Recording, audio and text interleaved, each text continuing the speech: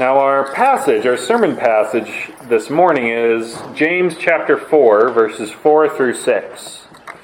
And as y'all turn to James chapter 4, verses 4 through 6, it occurred to me that I can fill this time of turning by mentioning something that the session talked about yesterday, and that is the absolute joy that we have in seeing so many families with young children. And these young children range from, of course, newborn to in their teens. And we wanted, as a session, I think I'm speaking for the session here, I hope, that to mention the fact that your kids are a blessing from God.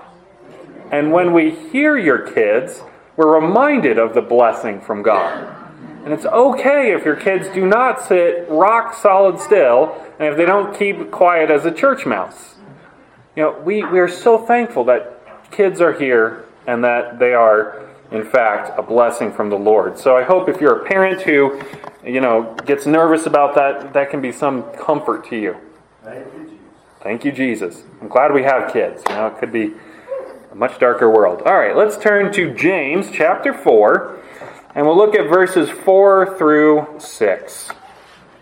And this is, of course, James, the pillar, one of the pillars of the church, the New Testament church, who is speaking by inspiration of the Holy Spirit to us. That means that this is God's word breathed out to us. So James chapter 4, verses 4 through 6. James says, "Adulterers and adulteresses, do you not know that friendship with the world is enmity with God? Whoever therefore wants to be a friend of the world makes himself an enemy of God. Or do you think that the Scripture says in vain, the Spirit who dwells in us yearns jealously, but He gives more grace? Therefore he says, God resists the proud, but gives grace to the humble." Thus far the reading of God's Word. Let us go to Him in prayer. Dear Heavenly Father, we see some amount of sin and conviction in our hearts because of this passage. We approach your word recognizing that, yes, we are sinners. But Lord, we are so thankful that right after telling us of our sin, you remind us of your grace. Lord, please impress this grace upon us here today. Help us as we are gathered here to see you more perfectly, more fully. Help us to see the beauty and the glory of your grace on full display. We pray this in Jesus' name. Amen. Amen. Well, brothers and sisters, I've noticed something in the past 3 or 4 years, and that is that marriage changes a person. Marriage changes a person. Now, I was originally going to say marriage realigns our priorities, but I think a more simple and a more straightforward way of saying that is marriage changes a person. And I think about the way that I was before I was married. I was in seminary. It was my first year of seminary, and the selfishness that pervaded my life could be seen even in my diet. I gave no thought to the future. I ate that fast, quick rice, whatever that's called, where you pour the packet into the water, boil it up, accompanied usually by a Mountain Dew. Because why? Not because it was good, not because I was thinking of my future. No, because that's what tasted good in the moment. It was what fulfilled my desire in that moment. Selfishness dripped from my life. I could give you many more examples, but I'm not preaching from the book of Elijah. We're talking about James. So marriage changes that somehow, doesn't it? It changes you. I'd like to say that it changed me from being completely selfish to being completely selfless. But I would say the change was not as dramatic. It was a change from being completely selfish to being aware of that selfishness. Right? We see our selfishness now when we're balancing a wife and 2 kids. We see our selfishness when we are realizing that we are not the center of the universe. And so this selfishness, it goes hand in hand with the wrath that James just talked about and the pride that he'll talk about in a moment. This selfishness is self-idolatry. And as we are married, we recognize our self-idolatry and our pride, and hopefully we put that away. Well, guess what? This passage does not just apply, it doesn't just click with those of you who are married or have been married or will be married. It applies to every one of you that calls Jesus Christ their Savior. Each and every one of you are part of the bride of Christ.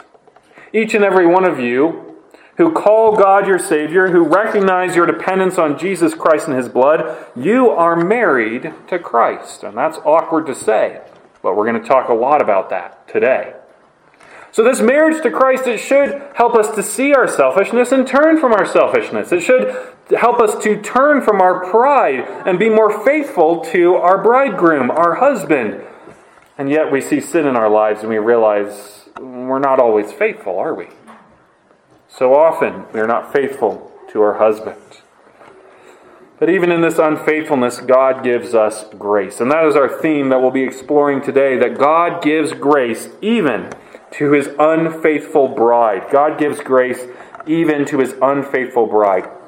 And we're going to be looking at this in 3 different points. First of all, the unfaithful bride. Second of all, jealousy and envy. That's going to be covering verse 5. It'll be probably the shortest point I ever preach. And then we have our third point, the gracious bridegroom. So the unfaithful bride, jealousy and envy, and then finally the gracious bridegroom. Let's talk first about the unfaithful bride. James starts abruptly in this section. He starts with vim and vigor, right? He turns the conversation from the topic of strife and greed and prayer to a much less comfortable topic. He talks about adultery. Now, no one likes deep discussions from the pulpit about adultery.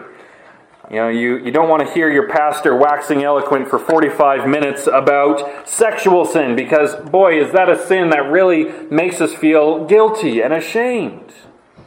So it might be some relief for you to know that James is not actually talking to his hearers about their flagrant sexual misconduct, but the topic he is broaching is equally sobering. Here in verse 4, James points the finger at his church and at every church in following generations, and he thunders out this shocking accusation. He accuses the church of God of being spiritually adulterous, spiritually unfaithful to her divine husband. So let's talk about this concept of spiritual unfaithfulness, or if you will, we can back up a moment and talk about being the bride of Christ for a moment. This term that James uses is adulteresses.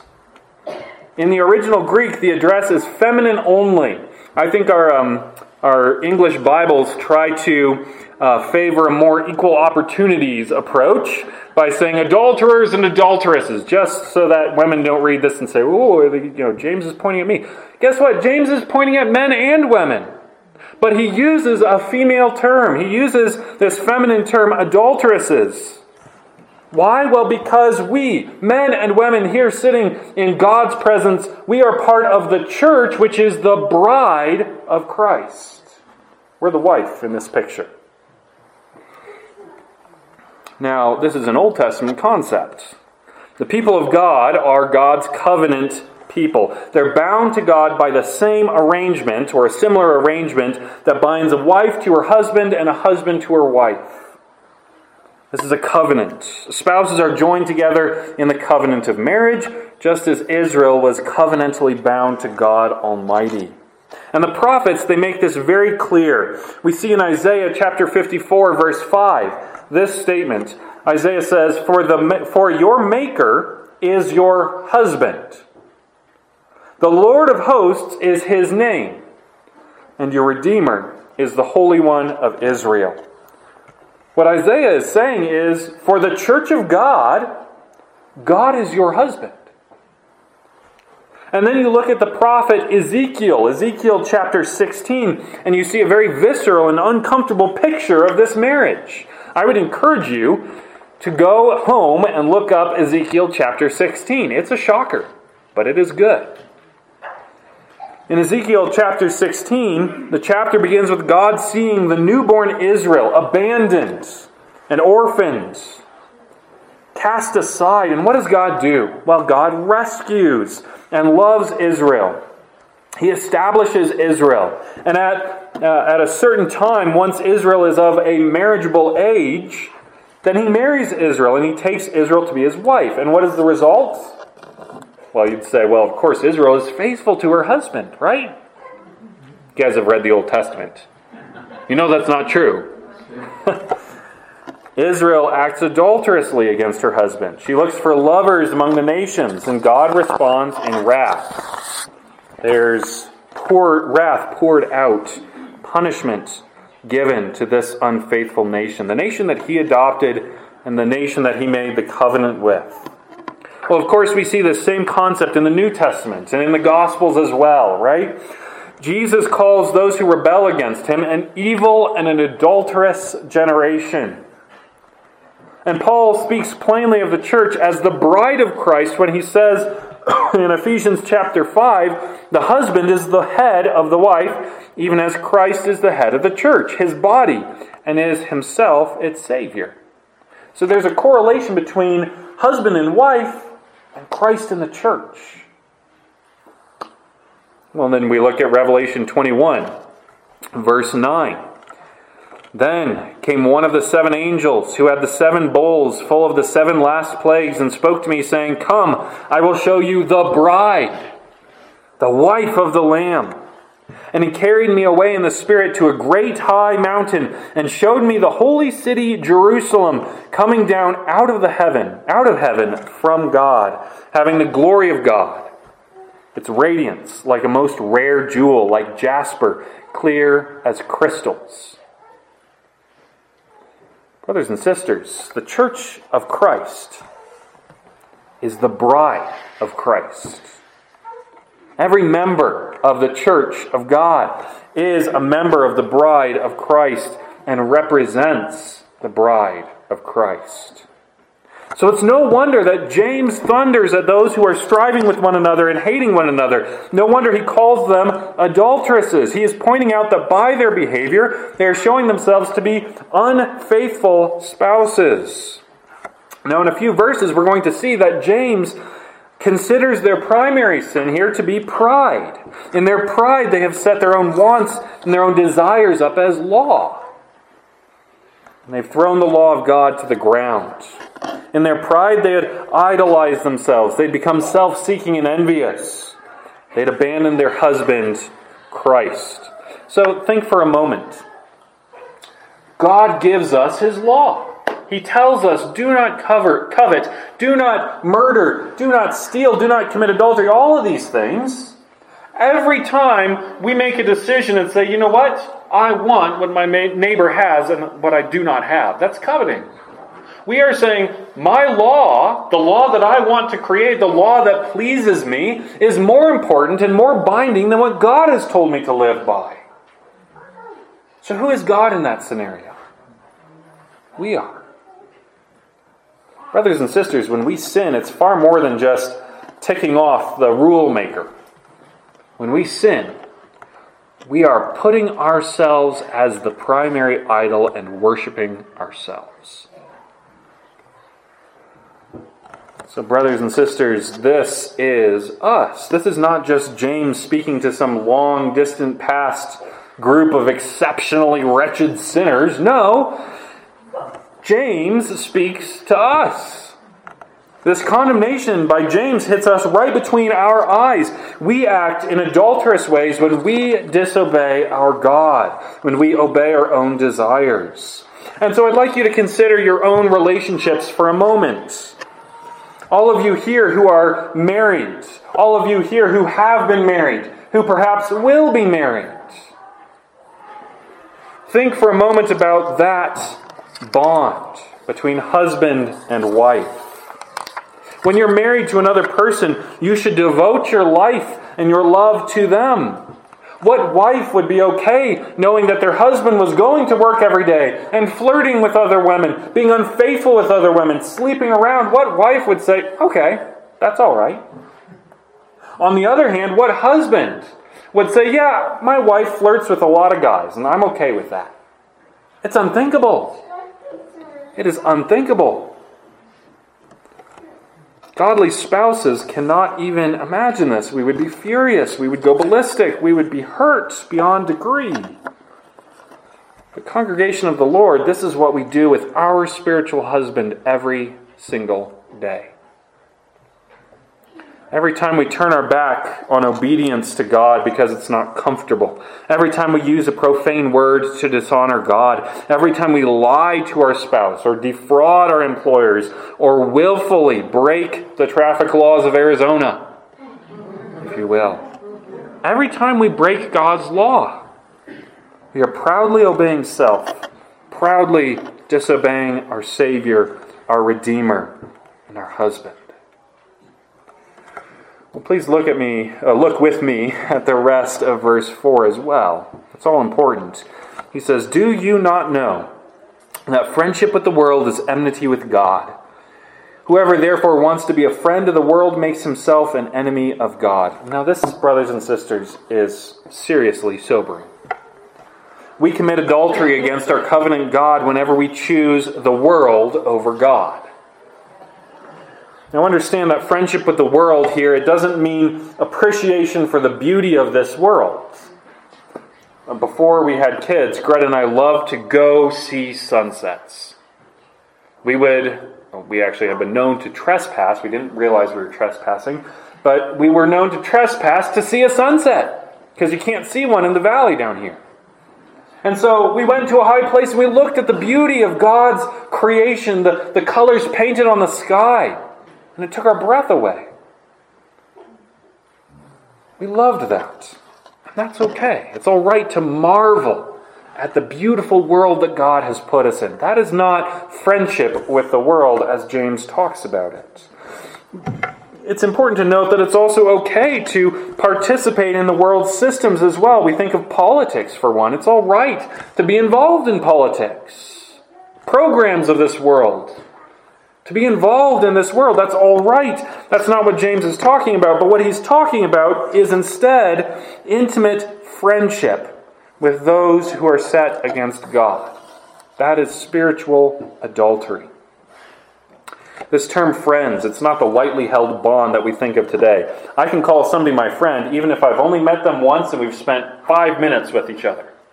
I'm a friendly person, so I have a lot of friends.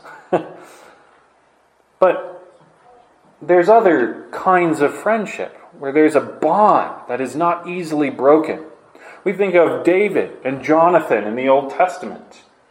Their love for one another was deeper even than the love between a husband and a wife. It wasn't sexual in nature, but it was a bond that was true friendship. That is what James is talking about. This is a heart bond. He says to us, you cannot be bound to the world and bound to God. It's one or the other. So let me ask this to you. Take a mental inventory. Are you friends with God or are you friends with the world? I want you to think about this throughout this week. Are you friends with God or friends with the world?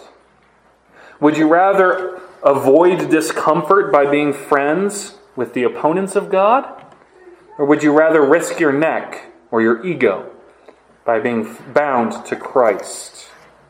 Are you willing to go along to get along, eager to keep your head down and mind your own business?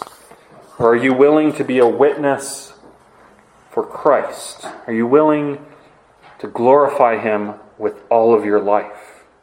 These are questions that should make us really think. They're heavy questions. But they're questions that are dictated by this text. James says you don't want to be a spiritually adulterous person. Well, brothers and sisters, time continues to tick on, so we must press on. The rest of this passage, it might seem simple on the surface, but trust me, it's caused many a translator and many an interpreter to scratch their heads. And this is where we get to our second point, the discussion of jealousy and envy. The verse that causes the most difficulty is verse 5. Let me read that for you. James says, "Or do you think that the Scripture says in vain, the Spirit who dwells in us yearns jealously?"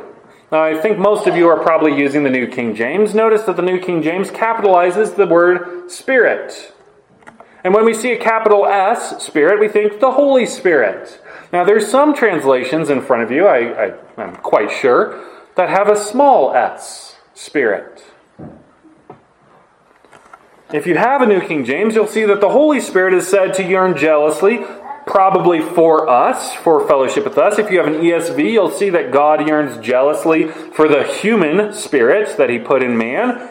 If you have a King James version, you'll see that the human spirit we have in ourselves is described as lusting and full of envy. There's obviously a debate over how to translate this passage.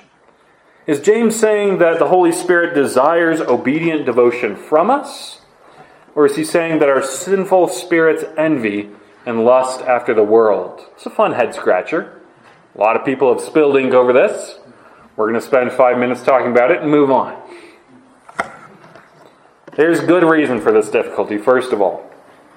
First, the New Testament, in the original Greek, it doesn't capitalize words in the way that we do.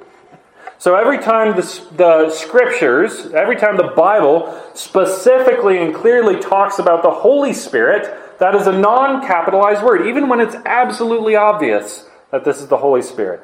It's a regular word, just like a human spirit. It's not capitalized in the same way. On top of this, the word that the New King James translates as jealously, it can also mean enviously. Jealously is good. Enviously is bad. A little bit of a difficulty there. And you might say, well, why don't we just look up this scripture that James is referencing and that'll settle it, right? Context is king. Well, guess what? He's not quoting a specific verse. He's summarizing and he's synthesizing. He's taking different Old Testament passages and combining them into a truthful saying. It's like when we do this with our kids, we say, okay, daughter, the Bible says, or maybe son in some of our cases, the Bible says, love your older sibling. Now, does the Bible ever say, love your older sibling? Well, yes and no. It doesn't use those exact words, but it says, love your brother who you can see. And so we understand there's truth that can be synthesized. I'm not lying to my son when I say, the Bible says, love your sister. Of course, he doesn't understand what I'm saying, but give him a couple years. Let me just say this, by the way, as we try to understand this passage, let me just say this, that there's absolutely no chance that I can solve this puzzle, this riddle, when so many generations of biblical scholars have failed. I'm not going to stand here in my first year of ministry and say, I've got the answer that has confused everybody thus far. However, I can tell you the two main readings, and I can tell you which main reading I prefer. First, there are some who follow the discussion of idolatry and adultery in the previous verses, and they take this verse as a description of divine jealousy. God is jealous for us. He earnestly desires our worship and our faithfulness. God earnestly desires fellowship with our spirits, our small s spirits. Some even say that this passage means that God's Holy Spirit earnestly desires pure fellowship with us. To me, this seems to be the most likely option. We see this backed up in Scripture. Exodus chapter 34, verse 14. God is jealous. Let me read that passage for you. In Exodus 34:14, we see this. For you shall worship no other God, for the Lord, whose name is jealous, is a jealous God. God is jealous. His name is jealous. Jealousy is not a sin. Jealousy is rather a virtue. Envy is a sin. Now, if you're envious of somebody else's car, it means that you're wanting something that God has not given you. Your heart is greedily wanting that thing. Jealousy is something different. Jealousy is the protective desire that we hold for those things that God has given to us. So I am jealous for the purity of the church. I am jealous for the love of my wife. I would lay down my life for those two things. I'm jealous, protective of those things. And that's a good thing. Now, full disclosure, there's this other interpretation that's no less true to the Word of God. We find this perspective in the King James Version especially. Do ye think that the Scripture saith in vain, the Spirit that dwelleth in us lusteth to envy? That works too. In this reading, James is saying, look, the Bible says it, and it is therefore true. The human heart is full of envy. The fact that we find ourselves chasing after the world and acting in spiritually adulterous ways, this is no surprise because the Bible tells us it is so.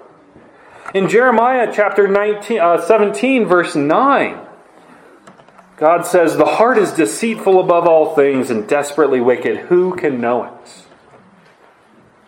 You see? Brothers and sisters, the bottom line is that of these two approaches, one is true. One is what James intended. James didn't sit down and say, I'm going to write a riddle. It can mean two things. They can take it both ways. No, James clearly had something that he was trying to communicate to his audience, and his audience probably got it because they knew James. We sit here and we say, well, both of these are true. God is jealous. He earnestly desires fellowship with us. But of course, our envious and selfish desires, those lead us into pride and into sin. So it's equally true that we are sinfully envious. Both are true. But brothers and sisters, thankfully, this is not the hinge of the passage. What I mean by this is this verse is not the make or break for the truth of what James is communicating. Let's look at the final verse, or the last verse in this section, in our final point, and we'll see what is really the crux or the point of this whole section. This is our final point, the gracious the gracious bridegroom. In verse 6, we have this sweet reminder. James says, but he gives more grace. Therefore, he says, God resists the proud, but gives grace to the humble. The key words, the four key words are, God gives more grace. Brothers and sisters, this is about the most comforting thing that we sinners can hear. God's grace towards His bride triumphs over the justice they so richly deserve. As you remember, I talked briefly in the first point about the betrayal and the sorrow and the anger that we might feel if our spouses were unfaithful to us. With this hypothetical situation in mind, we can appreciate for a moment the response that we deserve from God.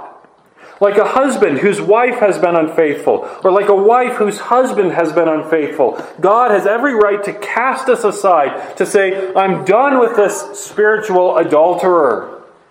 I've had enough of their pride and their betrayal and their infidelity. But even more, our God, the one who created us and sustains us day by day, He has every right in the world to destroy us outright. He made us and we are His to do with as He likes. So those whom Christ died for those whom Christ died for, this betrayal is even greater. We're sinners who casually decide not to listen to God who sent His Son to die on the cross for us. We are sinners who value the blood of Jesus Christ so little that we ignore the fact that He died to free us from slavery to sin. And we walk back into that slavery without a care in the world. Born-again Christians who decide to indulge in sin and chase after friendship with the world, they're like dogs returning to their vomit. It's an uncomfortable picture, but that is what the Proverbs tell us. So what is the response of God? Is it disgust? Is it exasperated fury? Is it hatred and bitterness? Well, no, it is, wonder of wonders, grace. Grace, marvelous grace. God pours out on sinners like you and like me abundant grace that purifies and reconciles us to Him. But you might say, what about the consequences for my sin? I know I deserved justice. I know I deserve to be wiped out. What about that justice? Why doesn't God destroy me? Why does He give me grace? Is it perhaps true that God is not just? And we say, absolutely not. God poured out all of that justice on His Son, Jesus Christ. God's wrath and His justice were satisfied in the sacrifice of Jesus Christ. Jesus Christ, as well, since he was fully God, he was able to take that death sentence, that death penalty that all of his people deserved. So he bore my death penalty. He bore your death penalty if you believe and trust in Jesus Christ. He bore the death penalty of all his elect. And he doesn't stop there. He gave great grace. But then he gives more grace. He saves us. He sanctifies us. And as a husband who cares for the heart of his wife and leads her by example in service to Christ, so also God leads his church graciously. He calls us to grow. He provides the opportunity for growth. And then he holds our hands as we grow. He pours out grace into our hearts by his Holy Spirit that matures us and conforms us to his image. He enables us to put sin to death and to live in righteousness. Well, there's one final piece of this verse that puts all of this into perspective. In the last two sentences, James quotes Proverbs chapter 3, verse 34. The quote is this: "Surely he scorns the scornful, but gives grace to the humble." Now, this is a popular passage to quote in the apostolic time. They love putting this into their books. You think of Peter. 1 Peter, I believe it's 5. Yeah, I have it here, actually. 1 Peter, 5. Verse 5. Peter quotes this. Peter quotes the exact same Old Testament to prove his point about fellowship in the church. And the message is clear. God resists those who proudly idolize themselves or the world. He resists those who commit adultery with the world proudly. But he gives grace to the humble, to the contrite, to those who hear and heed the warning. So, brothers and sisters, let me come to you today with this call. If your pride has run away with you, and if you think that you can dabble your toe in the cesspool of this world without any harm, then I call you to hear God's word and repent. If you have said to yourself, I can be a Christian and live as I please. I can live how I want and do what I want. I can enjoy what I want as long as I go to church and look like a believer. If this is what you're saying, brothers and sisters, it doesn't line up with what God calls you to. It's time to repent. If you've said this to yourself, then listen now to the word of God. Friendship with the world is enmity with God. God resists the proud, and if you set yourself with the world against God, then you have established God as your enemy. And God has a habit of winning fights.